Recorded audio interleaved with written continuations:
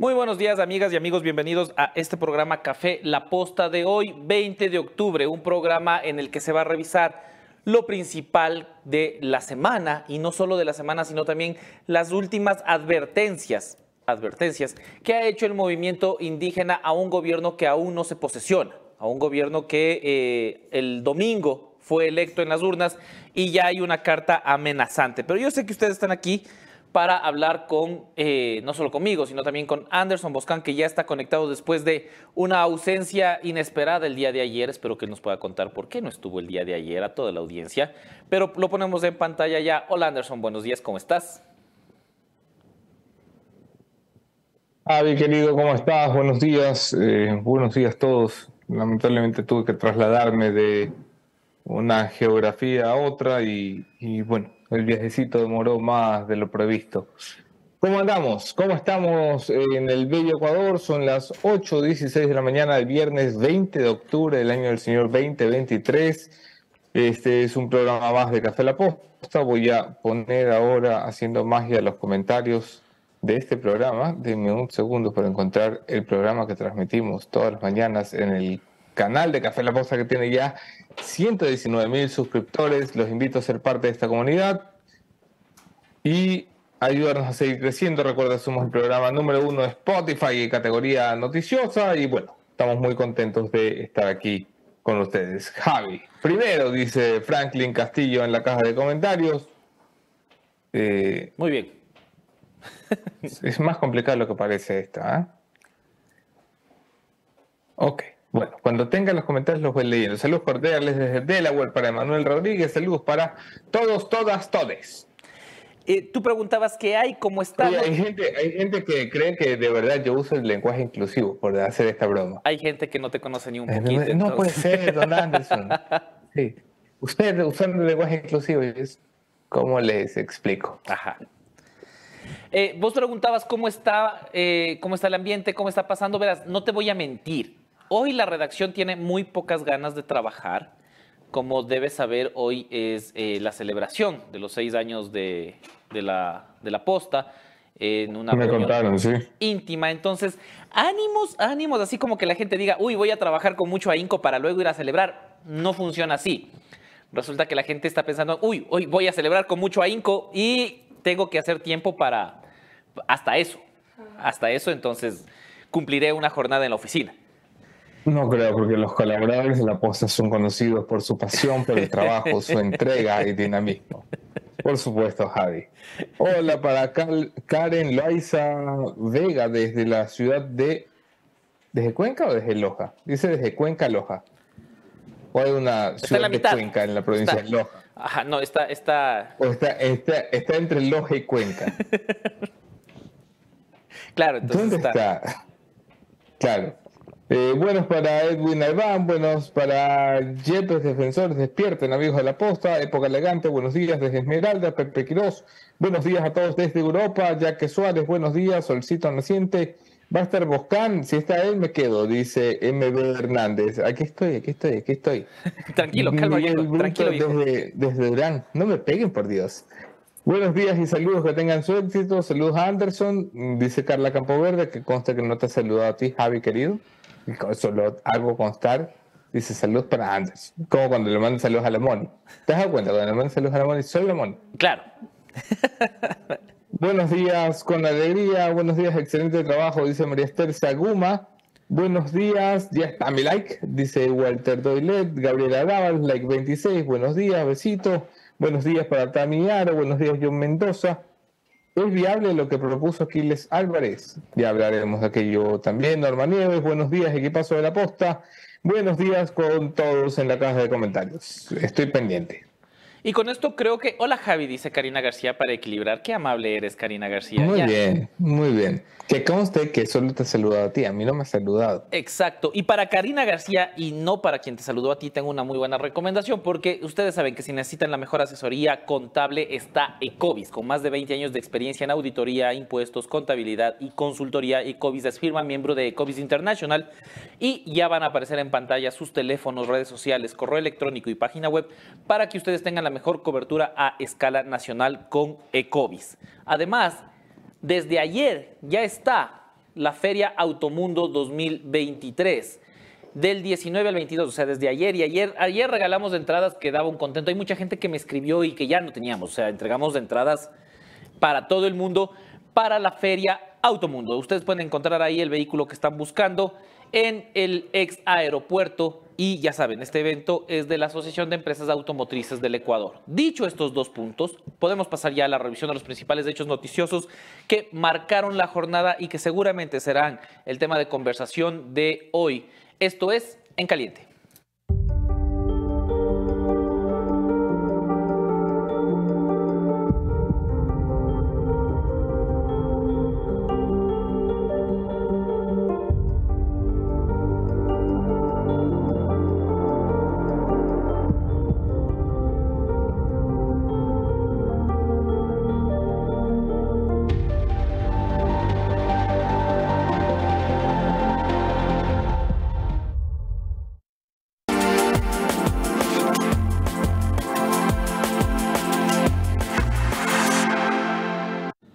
Y gracias a las personas que se siguen sumando a esta transmisión, tanto en YouTube como en Facebook. Y vamos a revisar hoy algunas de las noticias junto con exasambleístas, con personas que tienen una visión clara de lo que debería hacerse en el próximo periodo legislativo, pero también que se está proponiendo desde la CONAIE. Y esto es lo primero que, dentro de lo que vamos a analizar el día de hoy.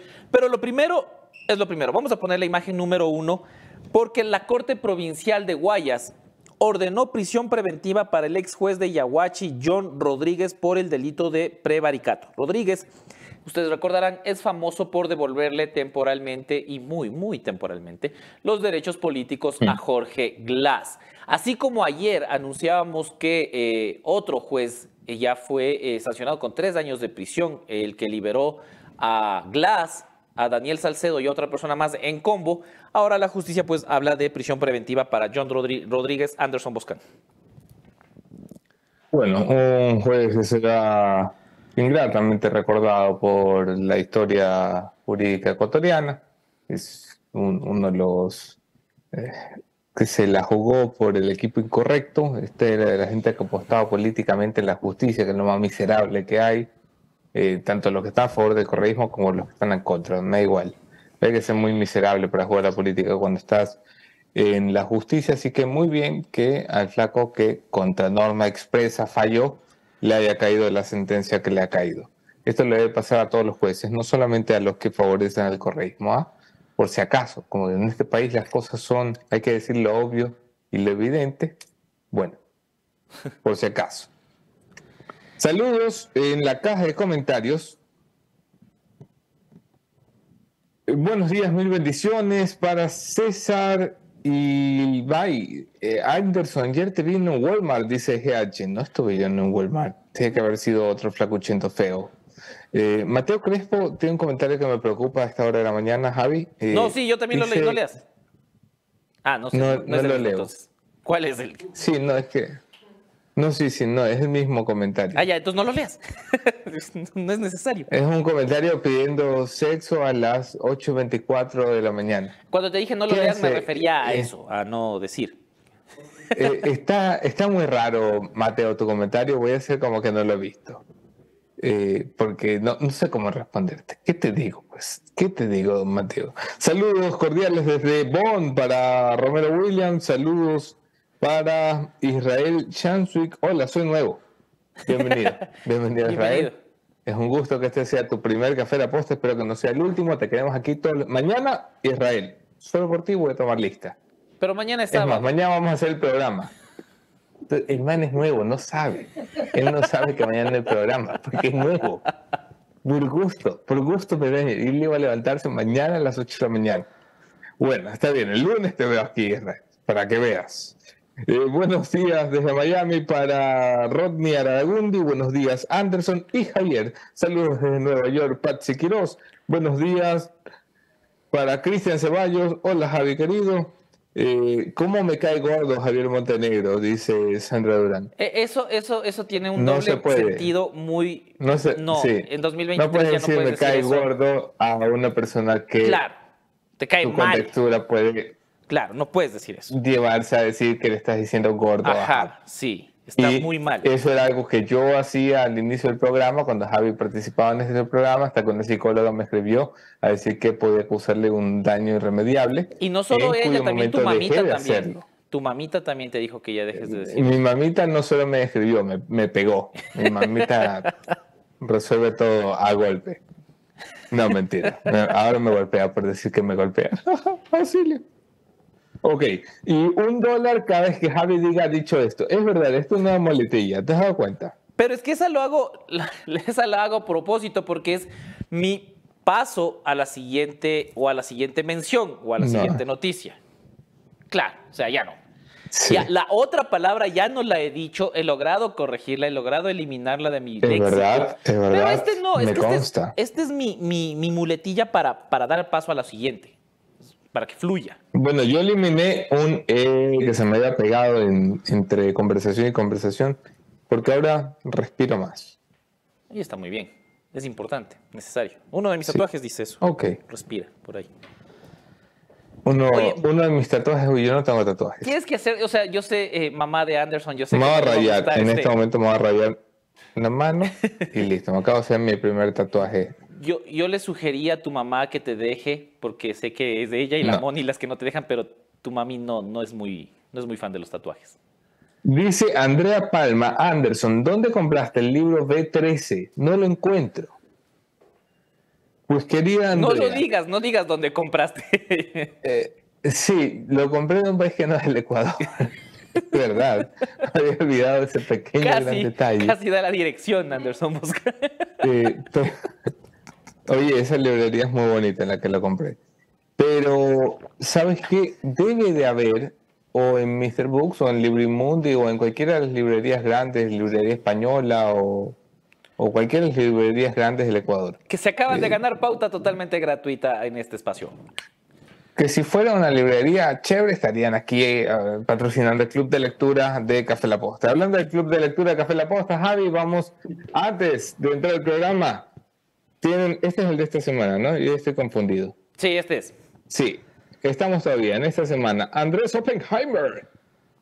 No es nada para el de la bomba atómica, pero este es un libro atómico. ¿Cómo salir del pozo? De Andrés Oppenheimer. Es un libro dedicado a la felicidad, que es la cosa más hippie que he leído en mi vida, pero no tiene nada que ver con hippismo ni autoayuda. Si eres un economista, un administrador, un creador de políticas públicas, una persona interesada en la política o simplemente un curioso, como lo soy yo, te va a venir muy bien leer el nuevo libro de Andrés Oppenheimer. Oppenheimer es un periodista argentino dedicado a temas económicos y políticos, ha ganado múltiples premios, trabaja para la CNN, en Oppenheimer presenta los días domingos, pero lo importante, se dedica a viajar por los países que lideran el ranking de la felicidad. Y en ese viaje, por Israel, por Bután, por los países nórdicos, Noruega, Finlandia, en fin, encuentra cuáles son las características comunes y diferenciadoras que tienen cada uno de ellos y qué podemos aprender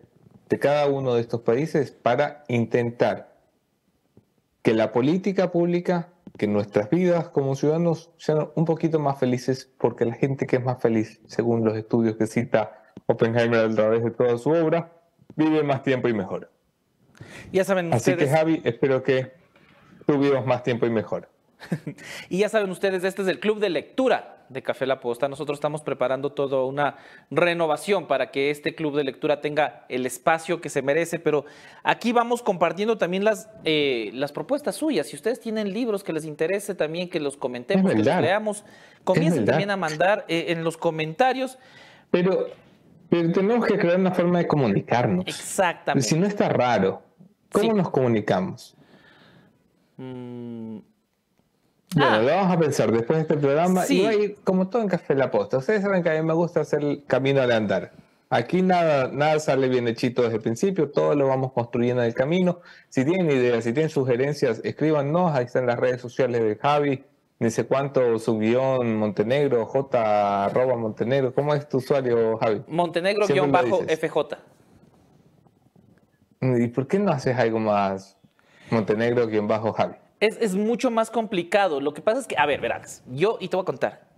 Yo me harté de las redes sociales hace unos 3 años y cerré, o sea, estaban silenciadas. Tenía una para revisar lo que decían políticos y todo en Twitter y todas las demás no tenía. Hasta que en la campaña de 2021 había un carro de la campaña de Arauz y Rabascal afuera de la fiscalía. Entonces solo se me ocurrió tomar la foto y subir cuando no sabes si están haciendo campaña o rindiendo versión. Estaba molestando con la vida. Y tuvo tanta interacción que me obligó a abrir de nuevo las redes sociales y cambiar el nombre, porque era un nombre X para que subsistan por ahí, que estén pululando. Pero no he usado, y de ahí, y al poquito tiempo de eso, conversé con ustedes, vine acá y ya comencé a ser usuario asiduo de las redes, pero pasó un muy buen tiempo, unos 3, 4 años que no usaba, que no tuiteé absolutamente nada, que no subía nada, que vivía en las sombras. Entonces, el nombre que me quedó hace 3 años para usuario es Montenegro-FJ, no había más. Es lo que hay. Es lo que hay. Montenegro-FJ. Es lo que hay. Okay. Pero es Ya, una muy buena herramienta porque por ahí entregamos un montón de entradas para el Burger Show en su momento. Ayer entregamos, yo creo que al menos 12 entradas para la Automundo 2023. Hay mucha gente que me ha escrito que se quedó ya sin la entrada porque me escribió muy tarde. Entonces, la Automundo estará chévere. De todas maneras, igual vayan. Ahí van a poder encontrar el auto que quieran. Dice Jonathan Salazar que ha comprado el libro V3, el de Manuel Carrere, la semana pasada en... Ahí se me acaba de perder. En Amazon, pero que debe estar en Apple Store. Sí está en Apple Store, porque yo lo vi en Apple Store, que es la biblioteca de los que leen en digital.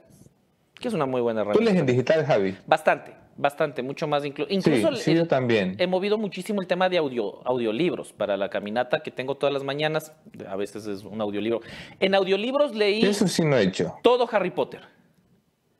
Hay una versión... ¡Ay, qué hermoso! Ajá, hecha, la qué lee hermoso. Carlos Ponce, que es este actor mexicano. Él, o puertorriqueño, creo que es. Él hace una lectura de todos, es exclusivo de Kindle. Y todos los libros de Harry Potter fueron por audiolibro. Muy, muy, muy, muy chévere. Oye, ¿y con la Javi ya lees Harry Potter?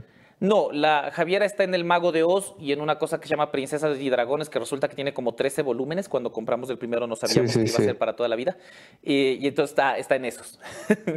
Me lo anoto, porque a mí va un poquito más atrás todavía. Ok, vamos a las noticias, por favor. Avancemos a las noticias y esta es la noticia Princesas y dragones. Y esta es la noticia de que marca un poco la jornada del día de hoy, porque aquí estará Gary Espinoza para conversar con nosotros. Pero ayer la CONAIE, y podemos poner la imagen ya, lanzó una advertencia a Daniel Noboa, al gobierno que todavía no se posiciona, que fue electo el domingo, y le exigió que cumpla las 15 demandas que tienen y que no se le ocurra aplicar políticas neoliberales. Leonidas IZA, que no se lanzó a las elecciones porque no tenía el respaldo popular. Leonidas IZA, que en su provincia no consiguió los resultados que le habría gustado conseguir en las elecciones de segunda vuelta, pues ahora sí amenaza y dice que le exige al gobierno no aplicar políticas que no le gusten a Leonidas IZA. Anderson Boscan. No, pues don Leonidas, denos usted un poquito más de claridad.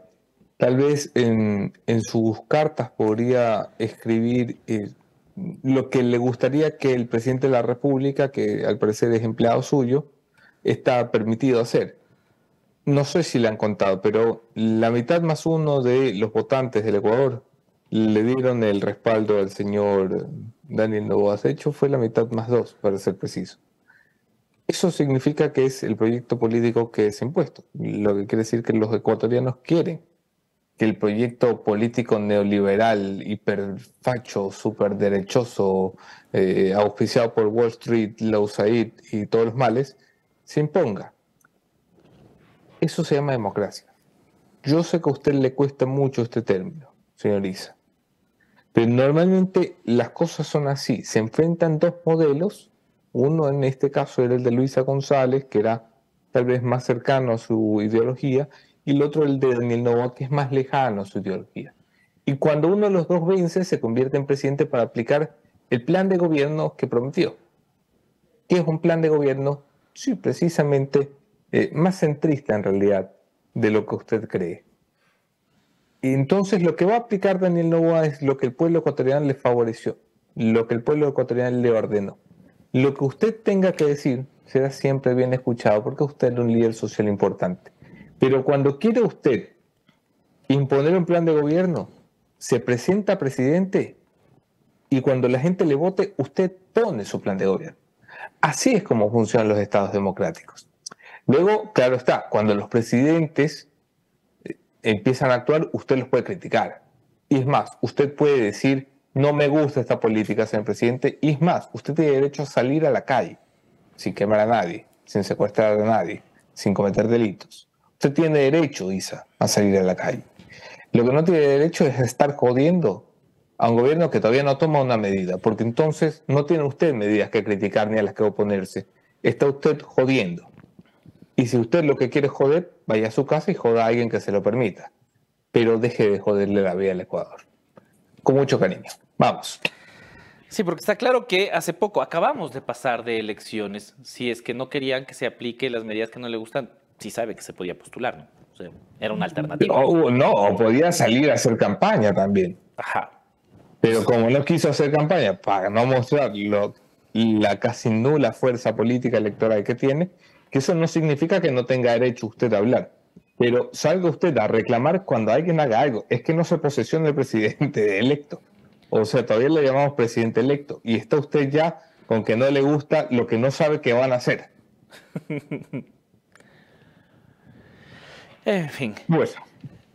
Pasemos el mal momento con una buena mención, porque ustedes saben que la seguridad es sinónimo de experiencia y la experiencia también es sinónimo de Kaiser Asesores de Seguros con más de 25 años en el mercado. Son la alternativa para proteger tu vida, tu patrimonio y a tus seres queridos. Ellos tienen oficinas en 5 ciudades para tu cobertura: Quito, Ambato, Riobamba, Guaranda y Guayaquil. Ahí está su número de teléfono para que puedan ser parte de Kaiser Asesores de Seguros. Y de paso, podemos hablar de la curtiduría Tungurahua, porque la curtiduría Tungurahua es la empresa de producción de cuero más pro del país. Es la única. Mucho ojo. Es la única con planta de tratamiento de aguas residuales de certificación internacional LWG, lo que garantiza su responsabilidad ética y compromiso con el cuidado del medio ambiente. La curtiduría Tungurahua trabaja con materiales sustentables, sostenibles y, sobre todo, materiales que protegen el planeta. La siguiente noticia es algo que sucederá hoy, amigos, amigas. Hoy es la audiencia de formulación de cargos a las 12 del día. En contra de 4 vocales del Consejo de la Judicatura, en contra de Wilman Terán, Javier Muñoz, Maribel Barreno y Juan José Murillo. Este proceso solicitado, iniciado por la Fiscalía General del Estado, luego de las diferentes decisiones que han sido impulsadas por Wilman Terán y que han sido o han contado con el apoyo del resto o de los miembros del Consejo de la Judicatura que acabamos de ver en imágenes y que acabo de citar. Se viene el siguiente episodio en la novela La Fiscalía contra la Judicatura, Anderson. Es normal, es una guerra que ha empezado y que debe de tener algún término.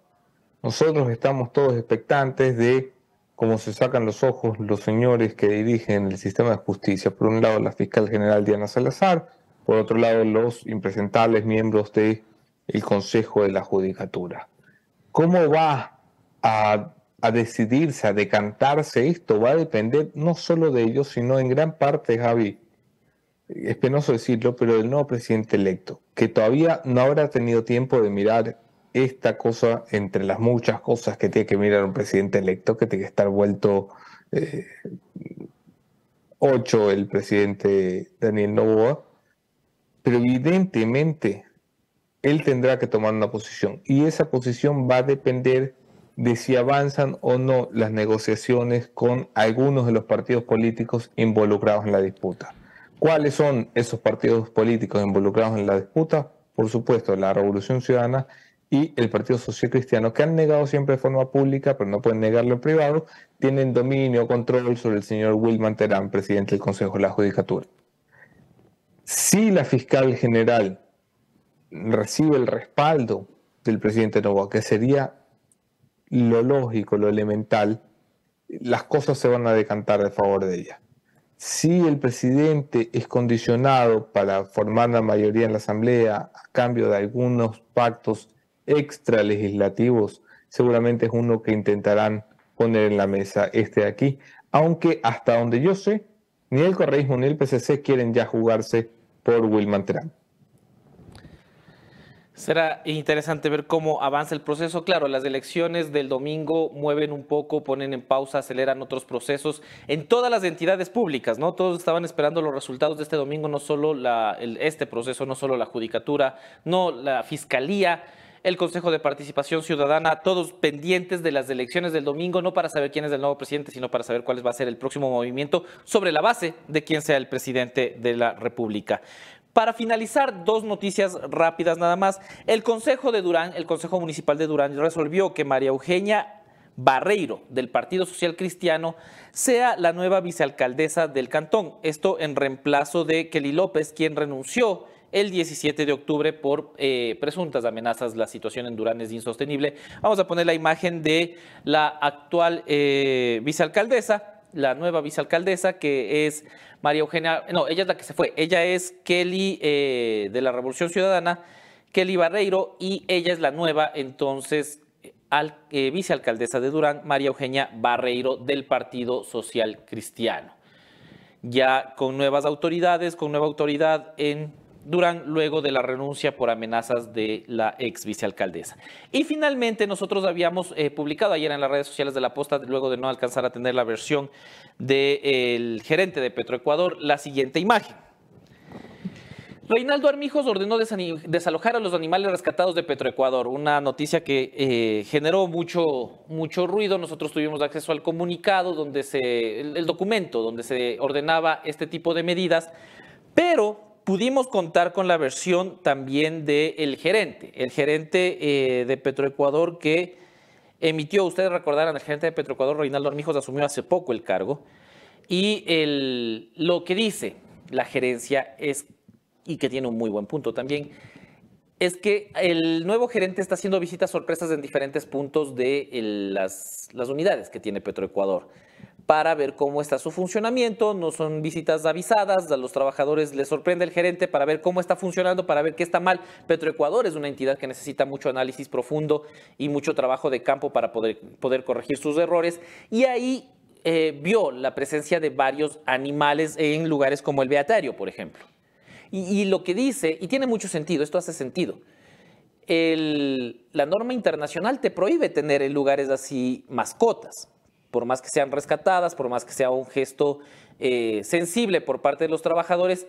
No puedes tener perros en instalaciones petroleras porque es altamente peligroso, porque la normativa internacional seguramente no le va a gustar que tengas animales en este tipo de plantas. Ahora, lo que dice la gerencia es que está haciendo un trabajo ordenado para que vayan a centros de refugio estos animales.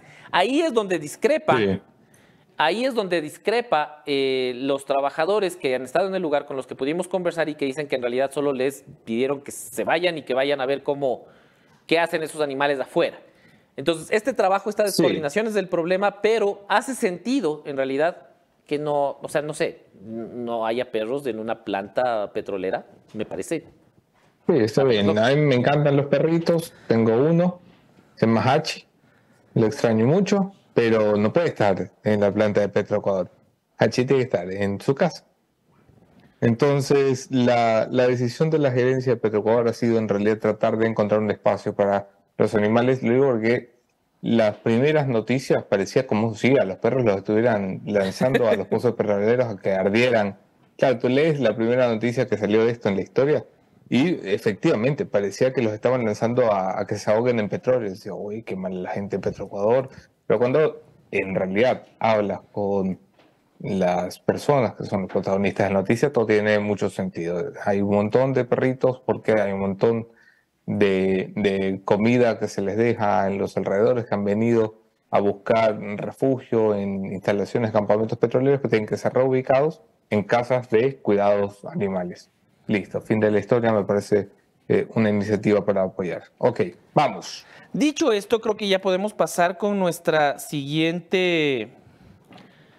Con el siguiente segmento, que se trata de las entrevistas aquí en Café La Posta. Vamos a poder conversar con Johanna Moreira, ex asambleísta que también ha participado un poco, no mucho en realidad en redes sociales, ha tenido casi que ese tono de no diré por quién votar, pero habrá señales. Pero hoy podremos revisar y cuál debería ser el camino de la nueva administración, tanto del Ejecutivo como de la Asamblea Nacional, que si no hay impugnaciones, como decíamos ayer, Anderson, bien podría posicionarse el 15 de noviembre. Estaremos atentos a cómo funcione esto.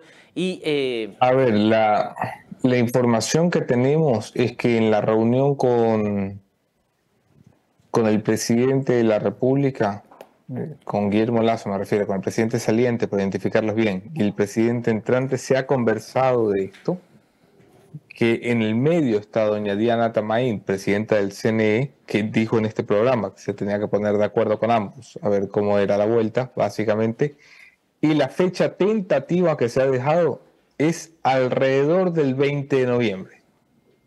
Entre el 20 y el 23, el 25, podría ser el 15 si se apuran, pero que esto se pueda producir, me refiero a la posesión plena del presidente de la República, un mes antes de lo previsto o más. Es decir, para que se entienda en morocho, que Guillermo Lasso se vaya más rápido a su casa. nosotros ayer justamente conversábamos de eso y claro, lo que decía el CNE es, este escenario, este calendario que suceda un mes antes depende muchísimo, o sea, el CNE ya hizo su parte. Ahora viene la parte de impugnaciones por parte de los movimientos y partidos a los resultados de asambleístas sobre todo.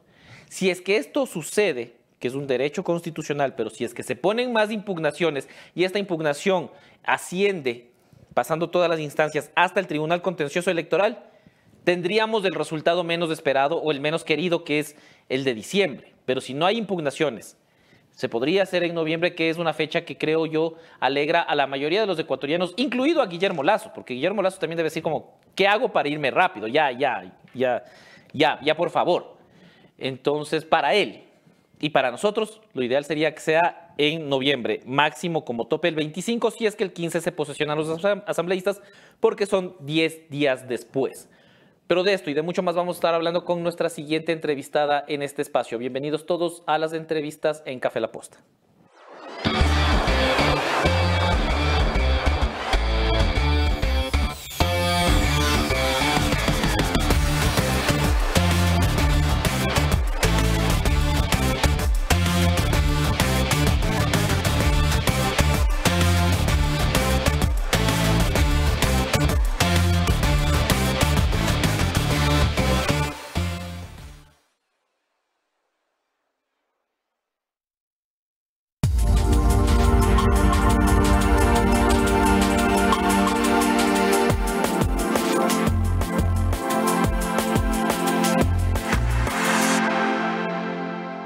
Gracias a las personas que se siguen conectando a esta transmisión y a todas las redes sociales de La Posta, porque como les hemos dicho, solo el canal de YouTube de Café La Posta tiene ya 119,000 seguidores y creciendo.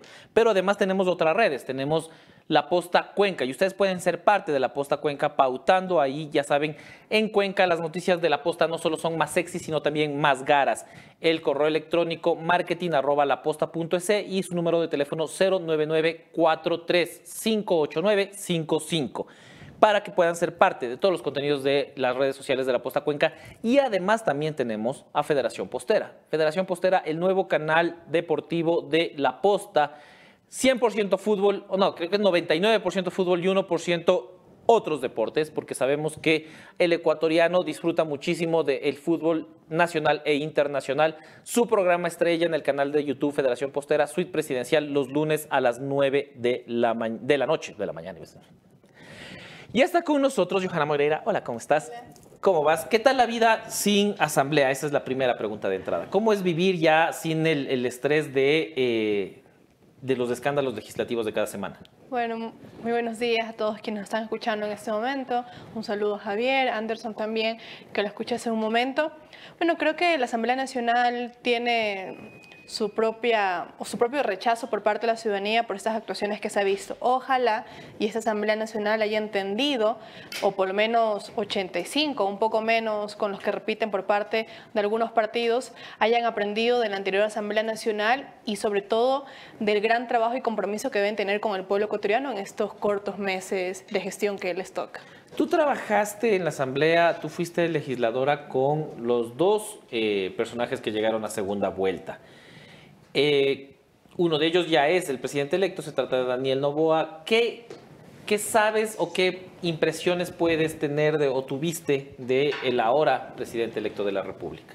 Bueno, hoy lo comentaba en una radio justamente, y es que tuve el gusto y el placer de conocerlo a Daniel Noboa, como también tuve el disgusto de conocer a Luisa González por los proyectos de ley que había presentado y que teníamos en común, lamentablemente, y su posición radical y contraria a derechos que ejerció desde su posición como asambleísta, ¿no? Daniel, obviamente, como mucha gente lo conoce, es una persona tranquila, una persona de acuerdos, de diálogos, de consensos, una persona que trata siempre de escuchar el resto, y eso se ve reflejado en el trabajo en la comisión que hizo como presidente y en la cantidad de proyectos que aprobó desde esa presidencia.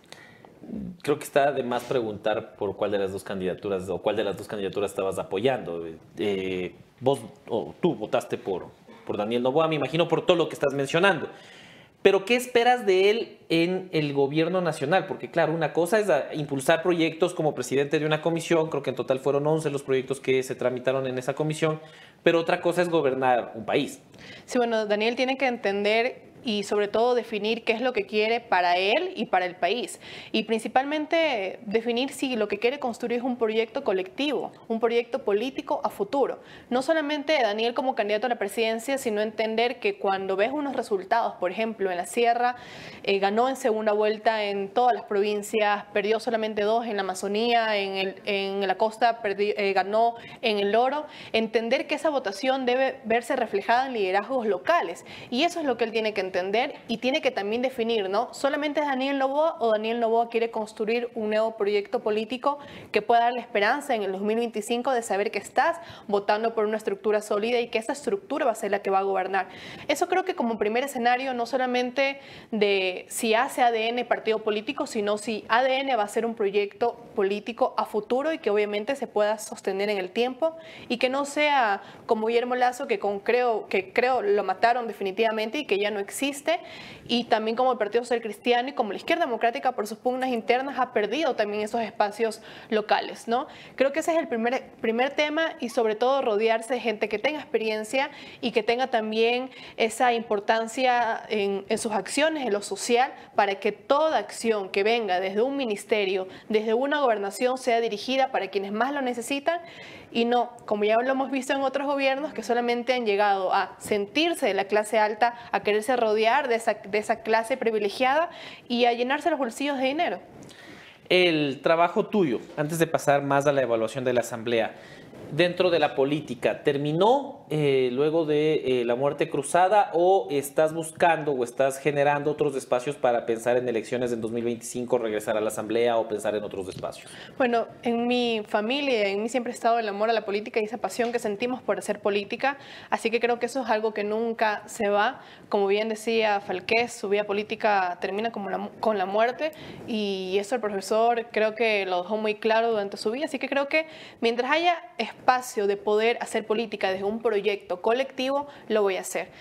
Creo que esa es la aspiración que tengo, y si se completa con cualquiera de los candidatos presidenciales, se puede tener una reunión en la que podamos marcar esa agenda o definir esa agenda de los temas que podemos tener en común, creo que por ahí podríamos comenzar, y el trabajo en territorio es lo que más me apasiona a mí, y por supuesto que quizás no estemos desde un espacio quizás público, pero sí desde el territorio tratando de armar esas bases y también ir identificando aquellos liderazgos que están sueltos y que son jóvenes o también adultos que no han tenido la oportunidad de tener una candidatura, pero que son personas muy valiosas y que ojalá se las pudiera integrar en este proyecto. O sea que el color de la blusa es porque este es un guiño para ADN, para formar parte de las filas no, de... No, no, ya estaba cansada del negro ya. Vamos a llevar un poquito de vida y de la posta.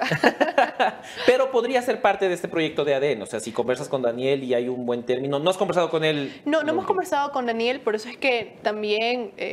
creo que es un poco de los análisis que hemos hecho con algunos compañeros, tanto de la provincia como compañeros a nivel nacional, y que lo conversamos incluso antes de la segunda vuelta, ¿no? Preparar nuestro propio proyecto político colectivo en el que podamos ir viendo estos liderazgos tanto en la costa, en la sierra, en el oriente, en insular, y poder ir definiendo, ¿no?, estas estructuras y prepararnos. Y lo hemos conversado incluso con algunas personas que son, para mí, posibles candidatos presidenciales en el 2025 y que podrían estar, por ejemplo, a ver, me sigue a mí agradando Pedro Freire, por ejemplo. Yo creo que Topic también aún tiene un futuro importante en la política y sigue todavía teniendo, creo que ese diálogo siendo centro de atención todavía en la política. Sí, total, ¿no? Por ejemplo, de Muchurruna también, el presidente Muchurruna, creo que también es un personaje interesante y que también está creo que también dando de qué hablar, ¿no? Ahora con su nuevo lanzamiento del libro y con sus opiniones también que ha dado en el medio político. Yo creo que la izquierda democrática también tiene que impulsar, tiene a Alejandro Jaramillo como una figura que también puede ser un candidato presidencial en el 2025. ¿Te parece? Está Daniel. Sí, me parece que Alejandro ha hecho un muy buen trabajo desde la Asamblea Nacional y creo que es una de las caras más visibles de la izquierda democrática. Aquí la última vez que estuvo un poco enojado con nosotros. No, sí, es su cara nomás, así que... no, estaba realmente enojado. Empezó la entrevista diciendo gracias por dejarme sin trabajo. Fue justo después de la muerte cruzada. No, pero una broma, o sea, es un tema de broma. O sea, creo que quienes más hablamos de la muerte cruzada fue Alejandro Jaramillo y mi persona, quienes decíamos que lo mejor que le puede pasar al país en ese momento era una muerte cruzada y era que la ciudadanía pueda elegir nuevos cuadros. Hubiera sido, creo que muy bueno que hubieran sido todos nuevos, aunque en este corto periodo también creo que juega mucho en contra esa característica, pero creo que hay cuadros interesantes aún. Daniel Noboa, si hace una buena gestión en esta presidencia, también tiene su posibilidad, incluso con más herramientas o con gran ventaja entre los demás, pero creo que aún hay cuadros importantes quienes deberían sentarse a conversar y ver si no hacemos un proyecto junto, quizás una gran concertación podría ser la salida para el 2025 y que esos 4 años podamos ir como que restableciendo el orden en el Ecuador. Hablabas de la nueva asamblea, de que al menos 85 curules repetirán repetirán legislador en el lugar. ¿Qué deberían hacer en este cortísimo tiempo que les queda para poder dar soluciones que, uno, logren lo más importante, que es tranquilidad para los ecuatorianos, oportunidades para los ecuatorianos, y dos, en algo mejorar la imagen de la Asamblea, que siempre termina tan golpeada, pero que es contradictorio a la vez, ¿no? Porque la imagen de la Asamblea queda muy golpeada y los dos que llegaron a la segunda vuelta eran de esa Asamblea. Incluso los 3 más votados fueron de la Asamblea Nacional, ¿no? Con Fratano Villavicencio, que también fue una de las caras más visibles. Y cuando hablas de Asamblea Nacional y hablas de que quieres seguir haciendo política, lo primero que te dicen es que trates de no exponerte mucho en la Asamblea, justamente por esa mala reputación que tiene. Pero los 3 más votados fueron de esta Asamblea Nacional y creo que eso también es un mensaje tanto, o si bien la ciudadanía en general no está tan empapada de lo que pasa en la Asamblea Nacional, o al final también no se investiga un poco de cada uno de los trabajos que ha tenido, y creo que eso también hay que ponerlo en el escenario, ¿no? Lo primero que tiene que hacer esta Asamblea Nacional es que estas conversaciones que han tenido definan cuál va a ser la agenda legislativa para este corto periodo y quiénes pueden ser o quiénes deberían ser esos liderazgos que estén al frente de las comisiones. Para mí hay 6 comisiones importantes y hay proyectos importantísimos también que ya están o para segundo debate o bien ya para sacar ese informe para segundo debate, que es la Comisión de Justicia, tenemos la reforma al Código de la Democracia, tenemos la ley de extensión al dominio, tenemos también este seguimiento que dejamos hecho para el tema de prevención y para erradicar la violencia de género. Tenemos, por ejemplo, en la Comisión de Seguridad también la defensa del espacio aéreo para evitar las narcoavionetas. Tenemos también la ley de seguridad privada, tenemos también el tema de armas. Tenemos, por ejemplo, las comisiones también importantes, régimen y desarrollo económico, que son 2 comisiones que, según lo que he escuchado en las entrevistas de Daniel Noboa, son comisiones que van a servir para esos proyectos económicos urgentes que va a enviar él. Eso es real, Johanna, porque y fiscalización. Yo desde afuera veo que esta propuesta de enviar cada mes un proyecto económico urgente, por más que sí, la normativa le da 30 días, no es tan aterrizable en la realidad porque debería hacerse un análisis más profundo de solo mandar cada 30 días un proyecto. ¿Cómo se analiza esto desde la visión de una ex-asambleísta? No, porque si tenemos a toda la Asamblea Nacional concentrada en una sola comisión, entonces estaríamos desatendiendo otros temas que son urgentes, como por ejemplo el tema de la seguridad. Y el tema de la seguridad también necesita que todos los asambleístas estén sentados, o por lo menos sabiendo cómo se discute y qué se debate y qué elementos deberían integrarse en estos proyectos de ley, como mencionaba, algunos ya para debate, que podría incluirlo en un texto final, o bien para aquellos que se está construyendo este segundo debate. De igual manera, justicia, que tenemos esta reforma del Código de la Democracia que va a ser indispensable para las elecciones 2025. Entonces yo creo que enviar cada mes no solamente va a ser que todos los 137 asambleístas estén concentrados solamente en el tema económico y que puedan desatender otros temas importantes de la Asamblea que deberían ya evacuarse, o si no hablaríamos de que esos temas quedarían también postergados para el 2025 y creo que no es lo más viable o factible para esta Asamblea.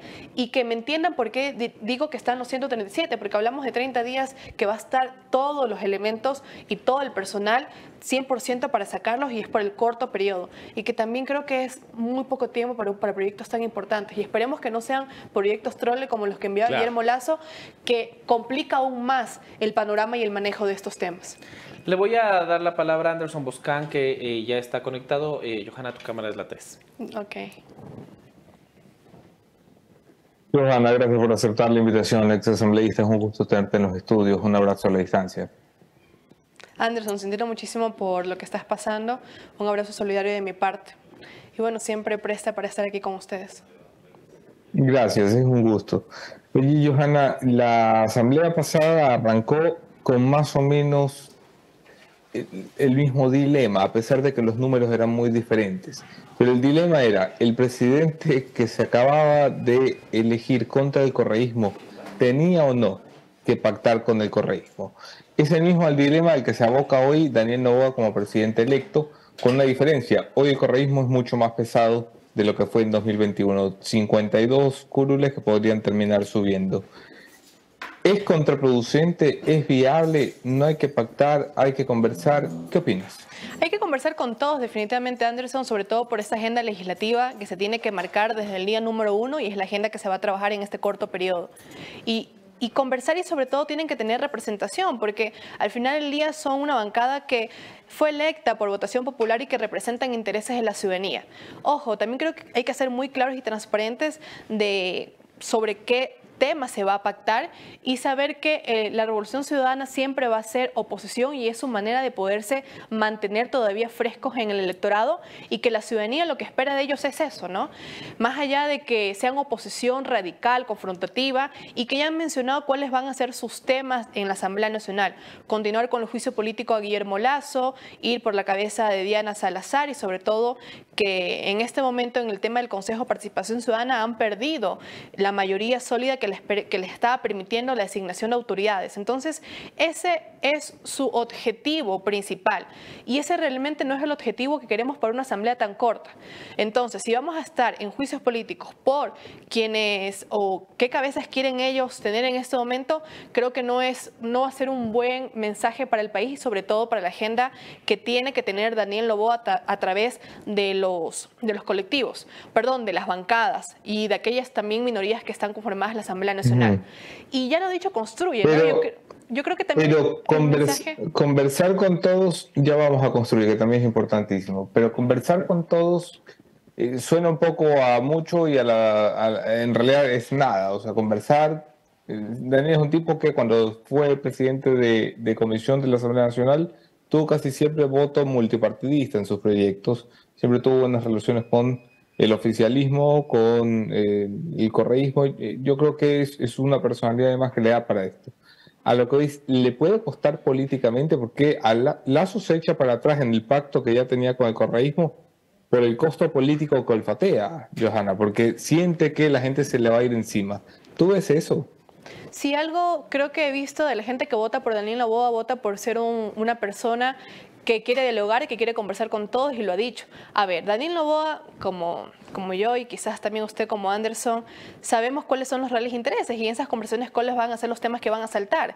Guillermo Lasso no fue a la mayoría por la Comisión de la Verdad que querían crear y esa comisión que esperaba realizar informes para que les sirva para procesos que están llevando internacionalmente y que les sirva de sustento como para poder lavar un poquito la imagen de aquellos que están fugitivos de este país y no por la justicia. Eso quizás fue el punto detonante. Ahora, conversar sí, porque hay que conversar durante todo este periodo porque los proyectos van a seguir yendo a la Asamblea Nacional y si su mayoría no depende del correísmo, no quiere decir que no va a tener que conversar después. Ahora creo que somos 52. Si restamos, quedan 85 personas con las que se podría armar una mayoría sólida. Y sobre todo, nuevamente, no quiero decir que se los excluya quizás de los espacios que merecen por ser un grupo mayoritario, pero la mayoría de Daniel son 4 en el CAL y para mí son de 5 o 6 comisiones importantes que le van a servir durante este periodo para poder gestionar esos proyectos de ley. En las más comisiones hay que entender que van a tener que tener presidencias por lo menos la gran mayoría de estos grupos y estas bancadas para que pueda tener un buen manejo la Asamblea Nacional y para que no entre el caos y la confrontación que fue quizás lo que jugó en la anterior Asamblea Nacional. Pero de cajón sabemos, y para mí, que su mayoría no debe depender de la Revolución Ciudadana porque su naturaleza va a ser oposición porque ellos quieren ser gobierno en el 2025. Sí. Y esto pasa en absolutamente todos los países. En Colombia, de igual manera con Petro, de igual manera en Bolivia, que es aún mucho más radical el tema de las mayorías. Entonces, no tenemos que sorprendernos porque la mayoría no se haga con todos, no se puede hacer con todos, porque eso no solamente que puede transformarse en una mayoría móvil que le pueda perjudicar en algún momento, sino que las presiones que se puedan realizar por algunos sectores van a ser cada vez más fuertes, comenzando por ministerios y comenzando también por algunos temas que es de poder, como tú lo habías mencionado. Se están jugando temas muy importantes como el Consejo de la Judicatura, como el tema del Consejo de Participación Ciudadana y la asignación de autoridades, que sabemos que es un tema que lo maneja muy bien la Revolución Ciudadana. Correcto. Y que van por ello. Correcto, el correísmo seguramente planteará un acuerdo no solo extralegislativo, sino que también extragobierno, es decir, por fuera del ejecutivo, extraejecutivo. Van a ir a por el Consejo de la Judicatura, van a ir por la designación del Contralor, que es lo que más o menos ha estado en su alcance. Si tú subes el correísmo a la camioneta, inmediatamente armas un bloque de oposición que va a liderar Construye, que es la otra opción que tiene el presidente electo. Voltearse hacia la derecha y decir, quiero ser una alianza en la que Construye sea mi principal bloque minoritario. ¿Le alcanza eso? Porque para que Construye sea parte de una mayoría tendrías necesariamente que pasar por sociocristianismo, más independientes, más el bloque oficialista. Es un esfuerzo mucho mayor. Y Construye, a diferencia de la Revolución Ciudadana, que te va a pedir los acuerdos por fuera del Ejecutivo, Construye te va a pedir los acuerdos dentro del Ejecutivo, ¿no? Sí, es que aquí las conversaciones no solamente van a ir por una agenda, que ojalá fuera solamente por una agenda legislativa en este corto periodo, sino que van a saltar varios elementos. Y lo que tiene que ver, Daniel, es qué es lo mejor para el pueblo ecuatoriano en estas circunstancias, ¿no? Y también para su proyecto político al 2025. Y aquí también creo que hay un factor importante y es preguntarle al Partido Social Cristiano si está dispuesto a tener una mayoría sin que el correísmo esté involucrado en ella, ¿no? Porque si Construye, ya lo he dicho, no quiere ninguna mayoría en la que esté el correísmo, eso ya es avanzar y ser frontal por lo menos en cómo se van a manejar los escenarios. Mi primer escenario sería que Construye el Partido Social Cristiano, tanto como actuemos como estos movimientos locales, claro que se puede, Partido Social Patriótico también, que me parece que son 3, y hay que ver también si Pachacuti, si los 3 electos por Pachacuti le responden a IZA o Marlon Santi. Si le responden a IZA, lo más factible es que se van a unir al correísmo, pero si le responden a Marlon Santi, hay una posibilidad de dialogar con ellos. Entonces ahí podríamos armar por lo menos las 3 cabezas principales de la Asamblea Nacional. Pero el Partido Social Cristiano está dispuesto a romper esta alianza que tiene con el correísmo por ir con una mayoría con Construye, con ADN y con las demás mini bancadas o con los demás partidos políticos y asambleístas de movimientos locales. Si es que no está dispuesto a romper esta alianza con el correísmo, obviamente los números se ponen más complicados. Y si restamos los 3 que le responden a IZA, va a ser imposible que este escenario se pueda dar. Entonces ahí tenemos que partir por un segundo escenario en el que el análisis es que correísmo, o por lo menos con lo que conocemos hasta el momento, ya ha dado su señal de que Henry Kronfle sea el presidente de la Asamblea Nacional. Entonces, el Partido Social Cristiano ya comienza con una gran ventaja de 52 votos para Henry Kronfle, sumado a los 14 del Partido Social Cristiano. Entonces, yo creo que esta lógica es la que se puede manejar e ir armando unos 3 escenarios mínimos que nos permita ir viendo cómo se puede ir conformando la Asamblea Nacional sin olvidar, ¿no?, lo importante que son las comisiones y sin olvidar también lo que falló mucho con Guadalupe Llori, que es también el tema administrativo de la Asamblea Nacional, que también sigue jugando un rol importante en estos diálogos y conversaciones y en el manejo también de la Asamblea Nacional. Gracias, Johanna Moreira, ex asambleísta de la República, por esa entrevista y esta conversación. Le devuelvo la palabra a Javier Montenegro en estudios. Solo para finalizar, fiscalización es otra de las comisiones que mencionaste, que algo se dijo ya, pero la comisión de fiscalización, ¿qué prioridades debería tener en un año 8 meses? Bueno, creo que debería enfocarse en una vigilancia constante de lo que sucede dentro del gobierno de Daniel Noboa, y obviamente con temas también que son denuncias ciudadanas, que pudieron haber quedado pendientes quizás del gobierno anterior. Y yo creo que sí hay que evaluar también aquellas personas que quizás tuvieron actos para mí de corrupción o de mal manejo de las instituciones públicas, pero al final del día creo que debería ser más que todo como un peso importante para lo que suceda dentro del Consejo de la Judicatura, dentro del Consejo de Participación Ciudadana y también del CNE. Creo que esas instituciones deberían ser para mí importantes en el manejo independiente políticamente. No que hablemos de que voy a ir por la cabeza del que no me agrada porque con él, si lo saco él, puedo conformar una nueva mayoría. No, sino que sepan que la Comisión de Fiscalización va a estar auditando cada una de sus acciones para que no se conviertan en botines políticos, que al final del día vemos lo que pasa, ¿no? Como con acción de protección comienzan devolviendo derechos políticos, o como se ha ido manejando más o menos para presionar a quienes no son parte quizás de esa mayoría.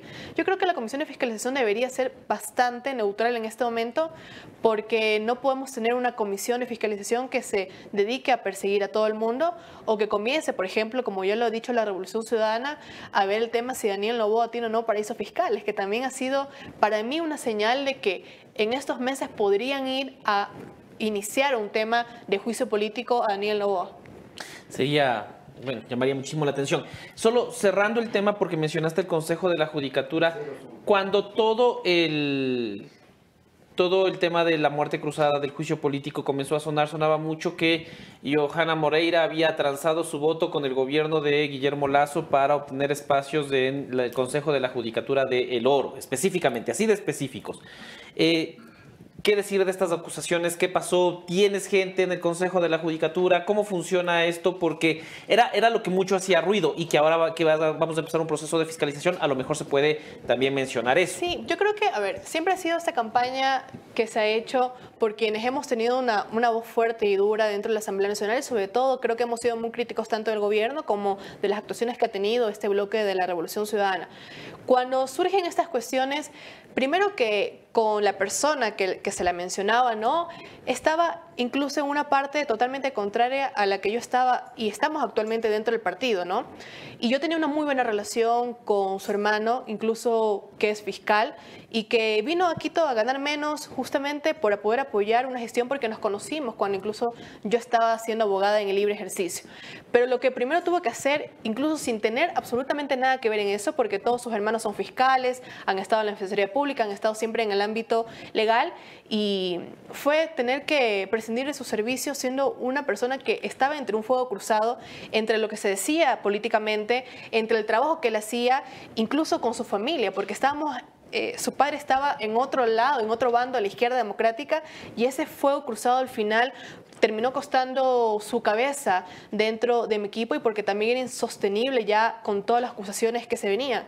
Pero incluso luego de eso nadie pudo haber dicho que yo puse a esa persona, sino que era una mujer joven, abogada, que tuvo que haber tenido sus méritos para llegar donde estaba, ¿no? Y qué pena que quizás esa cercanía tuvo que jugar mucho en contra, y es a lo que también los políticos nos exponemos, ¿no? Porque a mí me gustaría que quien fue mi asesor y que es fiscal se convierta en fiscal general del Estado. Creo que tiene todos los méritos, y creo que todas las personas que están a mi lado siempre sueñan con llegar a espacios importantes y que tienen los méritos para hacerlo, pero por estar en el círculo, por estar cercanos a nosotros, no pueden aspirar a nada, porque ni mi familia durante ese tiempo pudo seguir con sus temas privados, porque si ellos lograban algo era gracias a Johanna Moreira. Si mis amigos lograban algo era gracias a Johanna Moreira. Y también te comienzas como político a aislarte porque tienes miedo de que una persona muy valiosa que está cercana tuyo no pueda aspirar a nada porque lamentablemente va a ser gracias a ti, aunque no marca. tengas nada que ver. Entonces, eso también creo que es un poco lo negativo que te juega la política y que al final del día, incluso cuando conversamos con Esteban, dijo, o sea, sí, fue un tema que se dijo y que se usó, pero que nunca pudo comprobarse y que fue quizás parte también del juego político en esos momentos y de poner todas tus cartas para poder desacreditar a alguien, para poder lograr los votos, incluso hasta para poder como que cohesionar a una persona o a personas para que voten de cierta manera, como se hizo también con el juicio político. Johanna, muchísimas gracias. Gracias a ti. Gracias por aceptar esta invitación y a ustedes también. Vamos a seguir avanzando con más noticias. Ya está también nuestro segundo invitado en el estudio. Pero antes de eso, recomendarles que se viene la segunda edición del Programa Ejecutivo de Juntas Directivas realizado por la Asociación Ecuatoriana de Miembros de Directorio. ¿Qué es esto, dirán ustedes? El Programa Ejecutivo de Juntas Directivas es la oportunidad para ti, que eres parte de un directorio o que eres un alto ejecutivo, de profesionalizar tu experiencia con una iniciativa donde vas a potenciar tu participación, creando valor en las organizaciones en las que estás y sobre todo fomentando mejores prácticas en gobierno corporativo y estrategia. El evento iniciará en diciembre, el 11 de diciembre, y durará 40 horas hasta marzo de 2024. Ahí están los teléfonos, apúntense porque los cupos son limitados para este evento organizado por la Asociación Ecuatoriana de Miembros de Directorio. Además, recordarles que Renaciente tiene más de 30 colores para elegir. Son sofás de genuino cuero, su tapiz es de cuero y su interior es de poliuretano de alta calidad. Ya saben, Renaciente, aquí está el cómodo sillón Renaciente donde estuvo nuestra invitada y donde estará nuestro segundo invitado, a quien también ya le vamos a invitar a que pase hasta el estudio para poder conversar. Dicho esto, sí, ya está. Vamos a conversar con Gary Espinoza. Ustedes conocen a Gary, recuerdan a Gary Espinoza dentro de todo el proceso de negociación del paro del año pasado, de junio del año pasado. Gary, ¿cómo estás? Qué gusto. Buenos días, gracias por la invitación. Vamos a ir directo a la vena con la pregunta incómoda que llega gracias a Renaciente. Ayer la CONAIE emitía un comunicado diciendo que advertía al gobierno de que no aplique prácticas neoliberales y que cumpla los 15 puntos. El gobierno de Daniel Noboa fue elegido el domingo.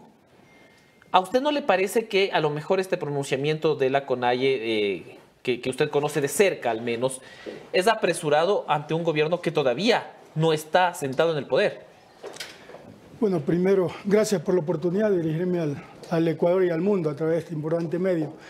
En primer lugar, digamos, cuando se elige un gobierno hay que respetar, digamos, la decisión de la mayoría. En este caso, 52% de los ecuatorianos han decidido por Daniel Noboa, o sea, en esta segunda vuelta electoral.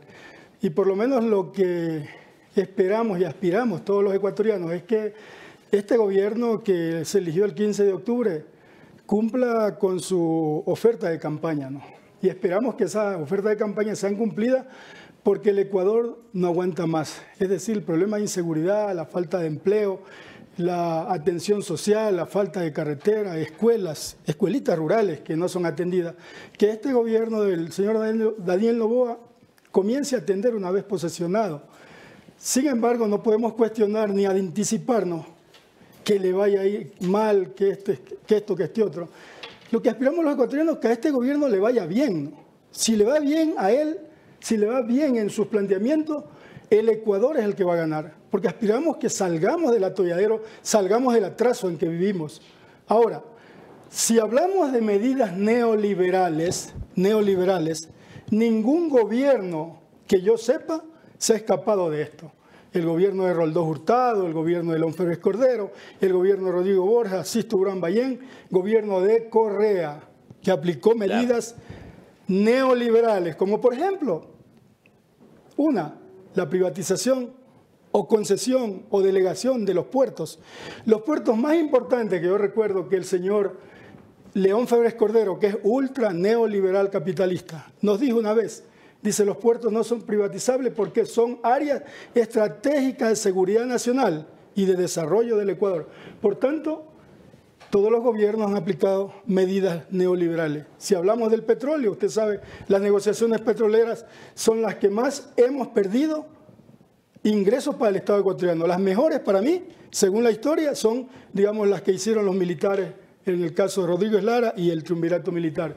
De manera que hablar de medidas neoliberales, todos los gobiernos de esta mal llamada democracia son neoliberales, pues. Ninguno se ha escapado de tomar medidas neoliberales. ¿Por qué mal llamada democracia? Al final, nos guste o no, la mayoría votó por uno y no por otro y así funciona. Yo digo siempre mal llamada democracia porque los gobiernos, usted ha escuchado los discursos de las cámaras, siempre son unificados. Yo admiro los discursos de las cámaras porque se unen para hablar un solo lenguaje. Sin embargo, nosotros las organizaciones tenemos lenguajes distintos, opiniones distintas. Sin embargo, ellos se unifican. ¿En cuanto a qué?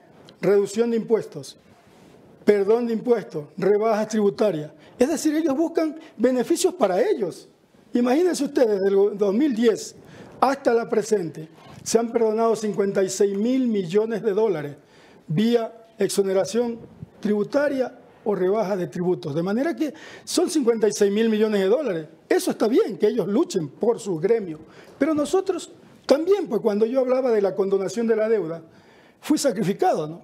Sacrificado por toda la población ecuatoriana, porque estoy hablando de un regalo, que estoy hablando de esto. No, también es incentivo, también es subsidio, porque los sectores productivos, como los campesinos, los agricultores, los ganaderos, los pescadores, también generamos empleo, generamos riqueza, y nosotros no recibimos del Estado ecuatoriano ningún perdón de deuda, ningún rebaja de deuda. Sin embargo, siempre estamos perseguidos. Pero no solo fue digamos, de la ciudadanía como dice, sino también incluso dentro de la misma FENOCIN.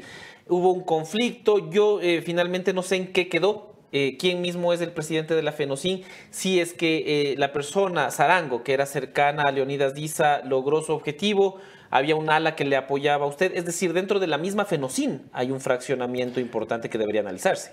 Sí, indudablemente, pero no era por ese tema de la condonación. La condonación, incluso ni muchos dirigentes que estuvimos en el paro nacional no la entendían, porque incluso estaban en duda. Por eso yo no quería firmar el acta de paz. No quería firmar el acta de paz por eso, porque primero, muchos planteamientos de la FENOCIN se habían eliminado, se habían borrado. Leonidas de IZA y los líderes deberían acercarse y invitar al diálogo para plantear sus puntos en lugar de amenazar. No, yo más bien creo que el gobierno del presidente NOBOA ha sido electo y en buena hora que ha tenido un 52%, más bien debe de llamar al diálogo. Él, antes de posesionarse, debe llamar al diálogo a todos los sectores, no solo a las organizaciones sociales, indígenas, campesinas, sino a las cámaras, a los gremios, a todos los trabajadores, porque este país necesita un aporte de todos. Necesitamos de la unidad de todos los ecuatorianos para sacar adelante este país, porque realmente no aguanta más. La crisis es profunda, porque, como le decía, los gobiernos se han dedicado solo a perdonar deuda de los grandes empresarios, pero no a solucionar los problemas de fondo que tenemos todos los ecuatorianos. Le voy a dar la palabra a Anderson Boscán, que está conectado también. Gary, su cámara es la número 3. Le doy las gracias a Gary por estar en los estudios de la posta. Le envío un saludo a la distancia. Buenos días. Gracias. Buenos días, Anderson. Gracias por la oportunidad. Gary, ¿crees que la declaración de Leonidas de IZA, además de inoportuna, tiene algún cálculo equivocado? Es decir, ¿es una reivindicación de fuerza a los movimientos sociales que lo que quiere es llamar la atención al presidente?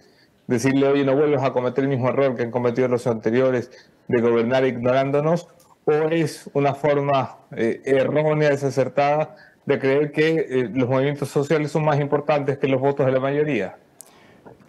Nosotros eso lo respetamos como el que más, el asunto de la mayoría. O sea, este es un problema de, si gana la mayoría hay que tener un mínimo de respeto, ¿no? Sin embargo, le damos, digamos, el tiempo que sea necesario, el tiempo prudencial para que ejerza, digamos, el ejercicio del poder en función de solucionar los problemas, primero, de lo que él planteó en la campaña electoral, y segundo, también que recoja, digamos, los temas que han venido siendo empujados de parte de este gobierno, como por ejemplo los 218 acuerdos que tenemos con el Estado ecuatoriano, que deben de ser también considerados en este próximo gobierno con el fin de que sigan siendo evacuados paulatinamente, con el fin de que podamos tener, digamos, una respuesta a los planteamientos de las organizaciones sociales. Además, los 15 puntos que tiene la CONAIE, nosotros también tenemos 16 planteamientos al gobierno nacional, que no solo es a este gobierno, sino al gobierno actual y a los gobiernos que vengan en adelante, con el fin de que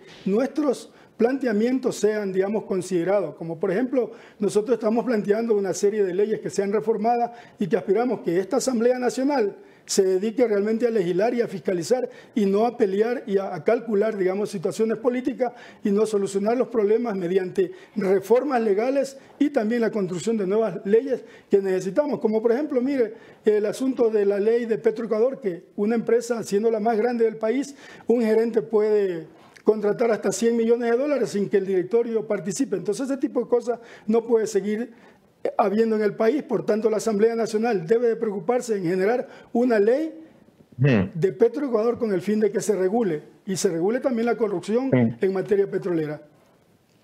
Gary, ¿qué esperan inmediatamente del gobierno de Daniel una vez que empiece a ejercer como presidente de la República? ¿Qué esperarían en sus primeros 100 días?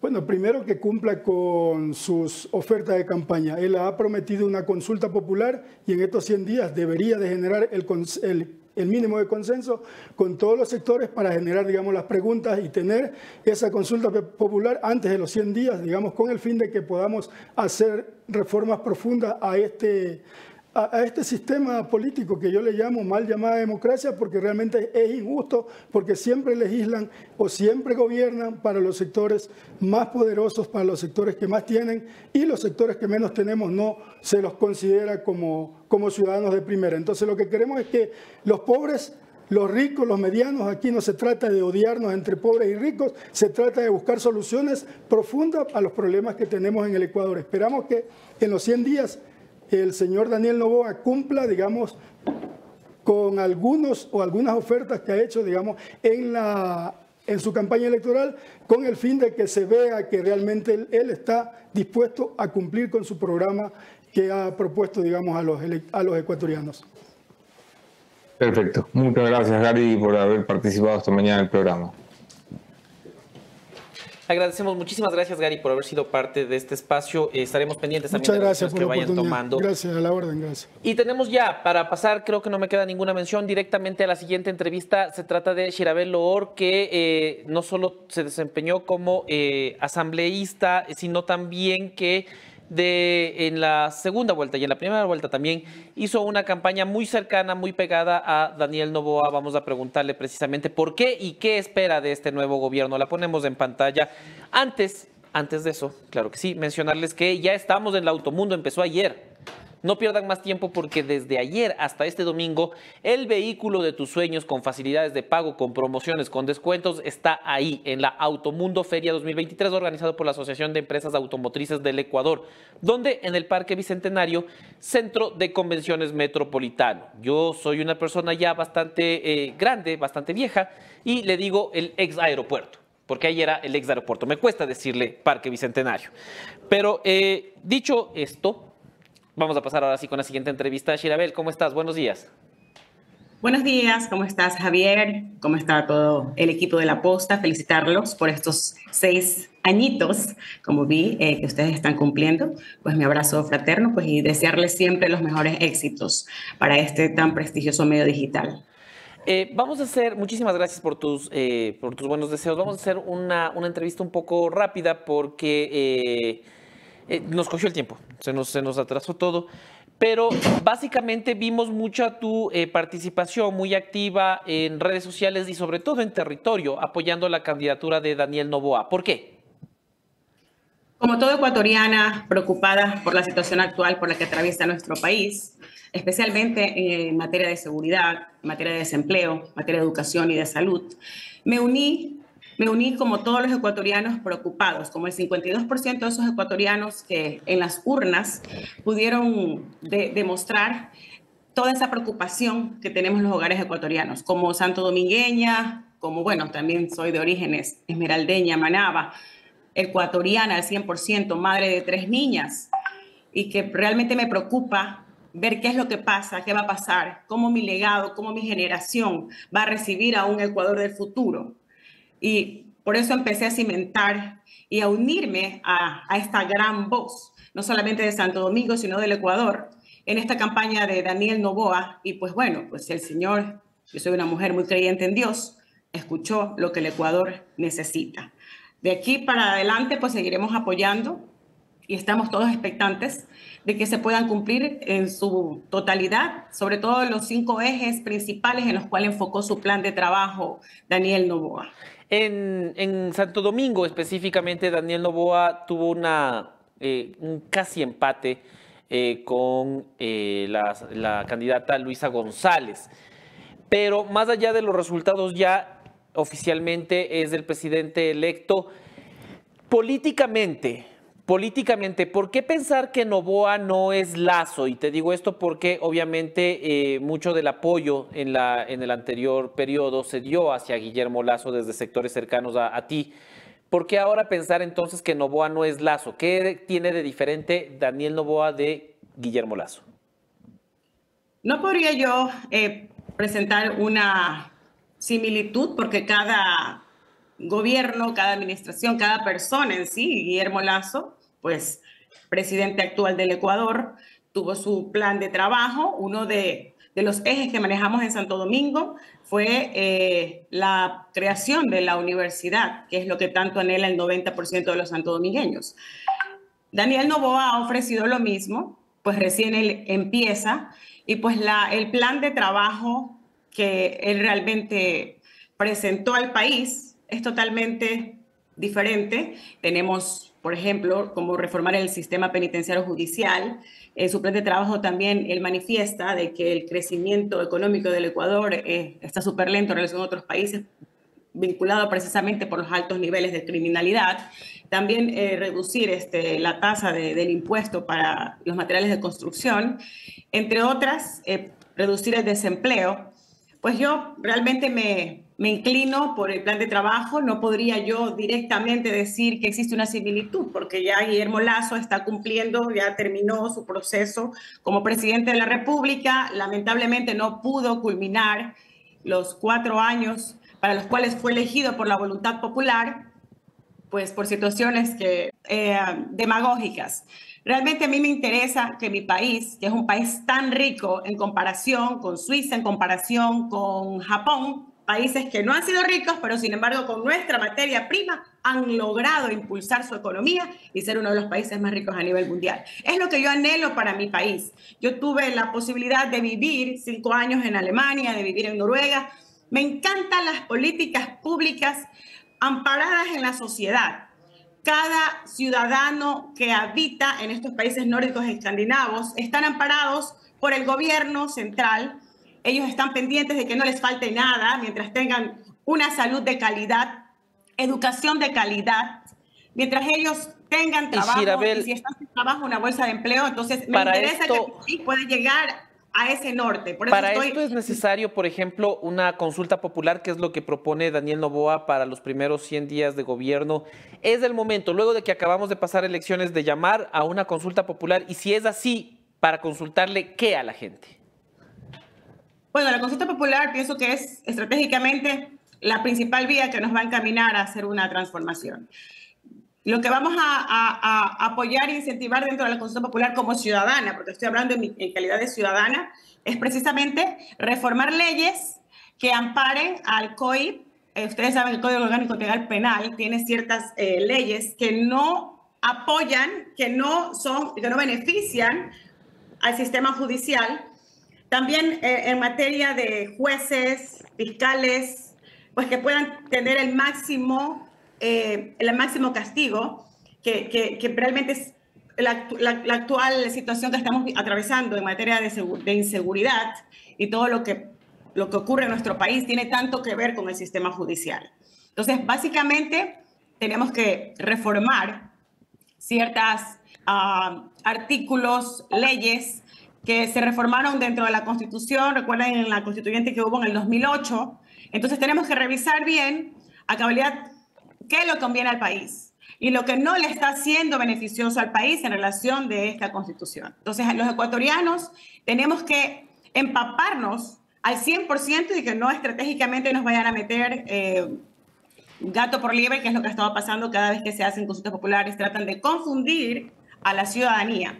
Entonces yo pienso de que Daniel tiene que enfocarse en relación a lo que no ha sido beneficioso para el país en materia de artículos, leyes, reformar lo que hay que reformar. No puedo decir específicamente que no, pues esto es un amplio tema que se lo tiene que tratar con mucha cautela y realmente detalladamente, porque lo que queremos es justamente impulsar que nuestro país encuentre la vía idónea en relación a todas las estrategias, en relación a lo que está ocurriendo con el país y lo que está aconteciendo en los últimos años y lo que han hecho otros países que han atravesado por la crisis por la cual atraviesa el país aquí en América Latina. Podemos ver el ejemplo de Colombia, pues se han enfocado básicamente en estructurar y reformar su constitución. El Ecuador tiene una constitución que no le conviene en ciertas leyes, en ciertos artículos, que bueno, esto es materia ya legal, y pues yo realmente aplaudo si es que Daniel Noboa inicia su periodo, su administración, incentivando, impulsando la consulta popular para nosotros los ecuatorianos, que somos realmente los que estamos esperanzados y preocupados de que el país tome un rumbo diferente. Tú hiciste, finalmente ya para terminar, tú hiciste campaña a favor de Daniel Noboa sin esperar nada a cambio, sin haber conversado, sin pensar en algún cargo político o algún puesto, o se tuvo una conversación para ser parte del gobierno de Daniel Noboa. En lo absoluto, cuando inicié a estar en territorio, empecé a contactarme con mis estructuras. Tengo una fundación de 40.000 mujeres emprendedoras en la provincia de Santo Domingo de los Áchilas. Tenemos otra fundación, Ángeles por Nuestros Niños, que nosotros empezamos a dar almuerzos a los niños porque en desnutrición infantil, a los niños que están atravesando por desnutrición, pues existen ciertos sectores vulnerables en Santo Domingo en los que los niños almuerzan una sola vez al día, sus mamitas preocupadas por no poder salir a trabajar, por cuidar de sus niños. El enfoque de las emprendedoras es justamente para eso, que desde sus hogares ellas puedan trabajar y poder traer el sustento para sus hogares. En conversatorio con esta fundación, adicionalmente tenemos cercanías con otras fundaciones, como fundaciones de discapacitados, bueno, sectores vulnerables en sí. Llegamos a la conclusión de que el plan de trabajo que presentó Daniel Noboa es el que nos acerca más a las vías de encontrar solución a los problemas que realmente tenemos en el Ecuador. Y por esto decidimos nosotros embanderarnos e inclinarnos por Daniel. Hemos tenido ciertos acercamientos con sus coordinadores, pues como todos los santodomingueños ecuatorianos que apoyamos a Daniel, lo hemos hecho realmente por la bandera amarillo, azul y rojo, desinteresadamente. No me interesa ningún espacio político, ningún espacio de autoridad. Qué lo bueno, hago con todo el cariño, preocupada bueno por tener, mi descendencia, por mi claro, generación, por mis hijas. Shyrabel, y te agradezco muchísimo por esta entrevista. Tenemos que cerrar ya. Muchísimas gracias por acompañarnos. Esperemos poder conversar más adelante conforme vaya avanzando también el gobierno de Daniel Noboa. Gracias por acompañarnos. Gracias, Javier. Muy amable. Gracias. Cerrando entonces el programa, Anderson Boscan tiene un mensaje importante de uno de los países más bonitos que jamás he conocido en mi vida, ¿cierto, Anderson? Cierto, ¿verdad, hombre? Tú también has estado por esta maravilla. ¿Saben ustedes que hace unos cuantos días, unos 10 días será, estuvimos junto a la MONE atendiendo una invitación del gobierno de la República de China, es decir, Taiwán? Vi mucha confusión en los comentarios de las publicaciones que hicimos de que estamos en la República de China con la República Popular de China, que es lo que nosotros en Occidente llamamos China, y a Taiwán la llamamos Taiwán. Son países distintos. Taiwán es una democracia vertiginosa, una economía vibrante, número 21 entre las economías mundiales. No tiene la representación que tiene China, que bueno, es una externa disputa. China considera que Taiwán es una provincia rebelde, Taiwán tiene sus propias autoridades, gobierno electo, ejército, capacidades para darte visa y control de su territorio, por lo que se considera un estado soberano reconocido por otros estados, pero eso no es lo interesante es la magia que encontramos en aquel pequeño país. Seguramente la Moni podrá contar mucho cuando esté de vuelta a este programa, porque por aquí está Moni. Saludo de Victoria. ahí está todavía la Moni.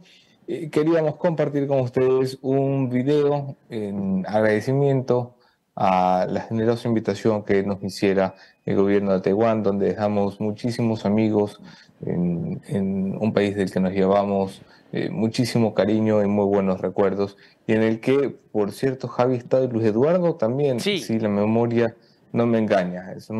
Hemos estado casi todos allí. Vale la pena que nuestra audiencia lo vea.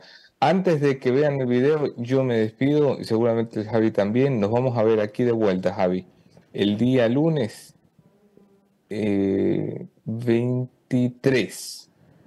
Efectivamente. ¿Verdad? Sí. Lunes y martes no estaré para acompañarlos. Estará el equipo de backup de Café La Posta al frente, Javier Montenegro, el editor general de este honorable medio de comunicación, y retomaremos la normalidad luego de aquello. Pero nada, que sepan que hemos acabado la segunda semana en nuestro club de lectura, que me emociona muchísimo porque además mucha gente me escribe emocionada. Ha sido la lectura de Andrés Oppenheimer, Cómo salir del pozo.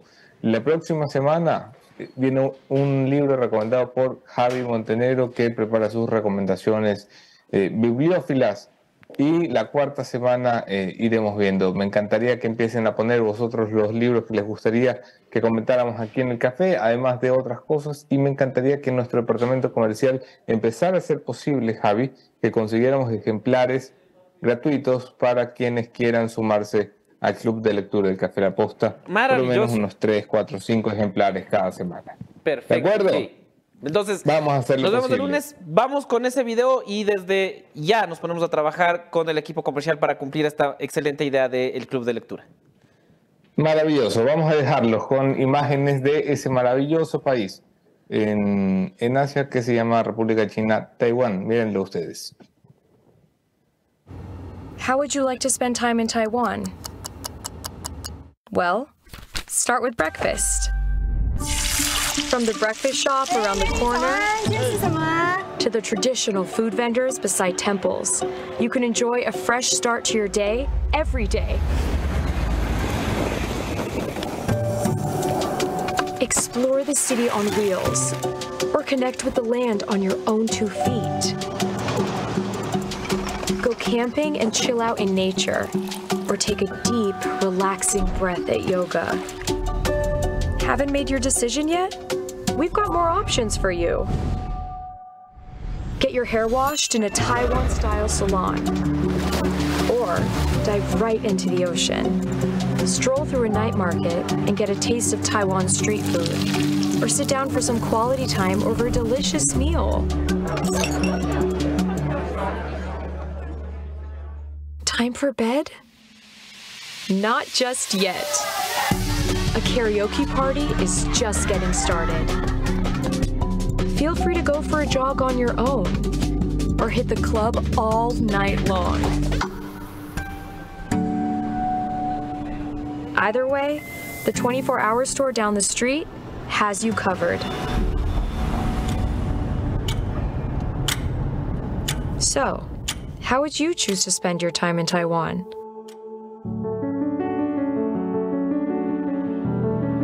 Time spent traveling is time well spent. Just come. You'll find your own answer along the way. Time for Taiwan.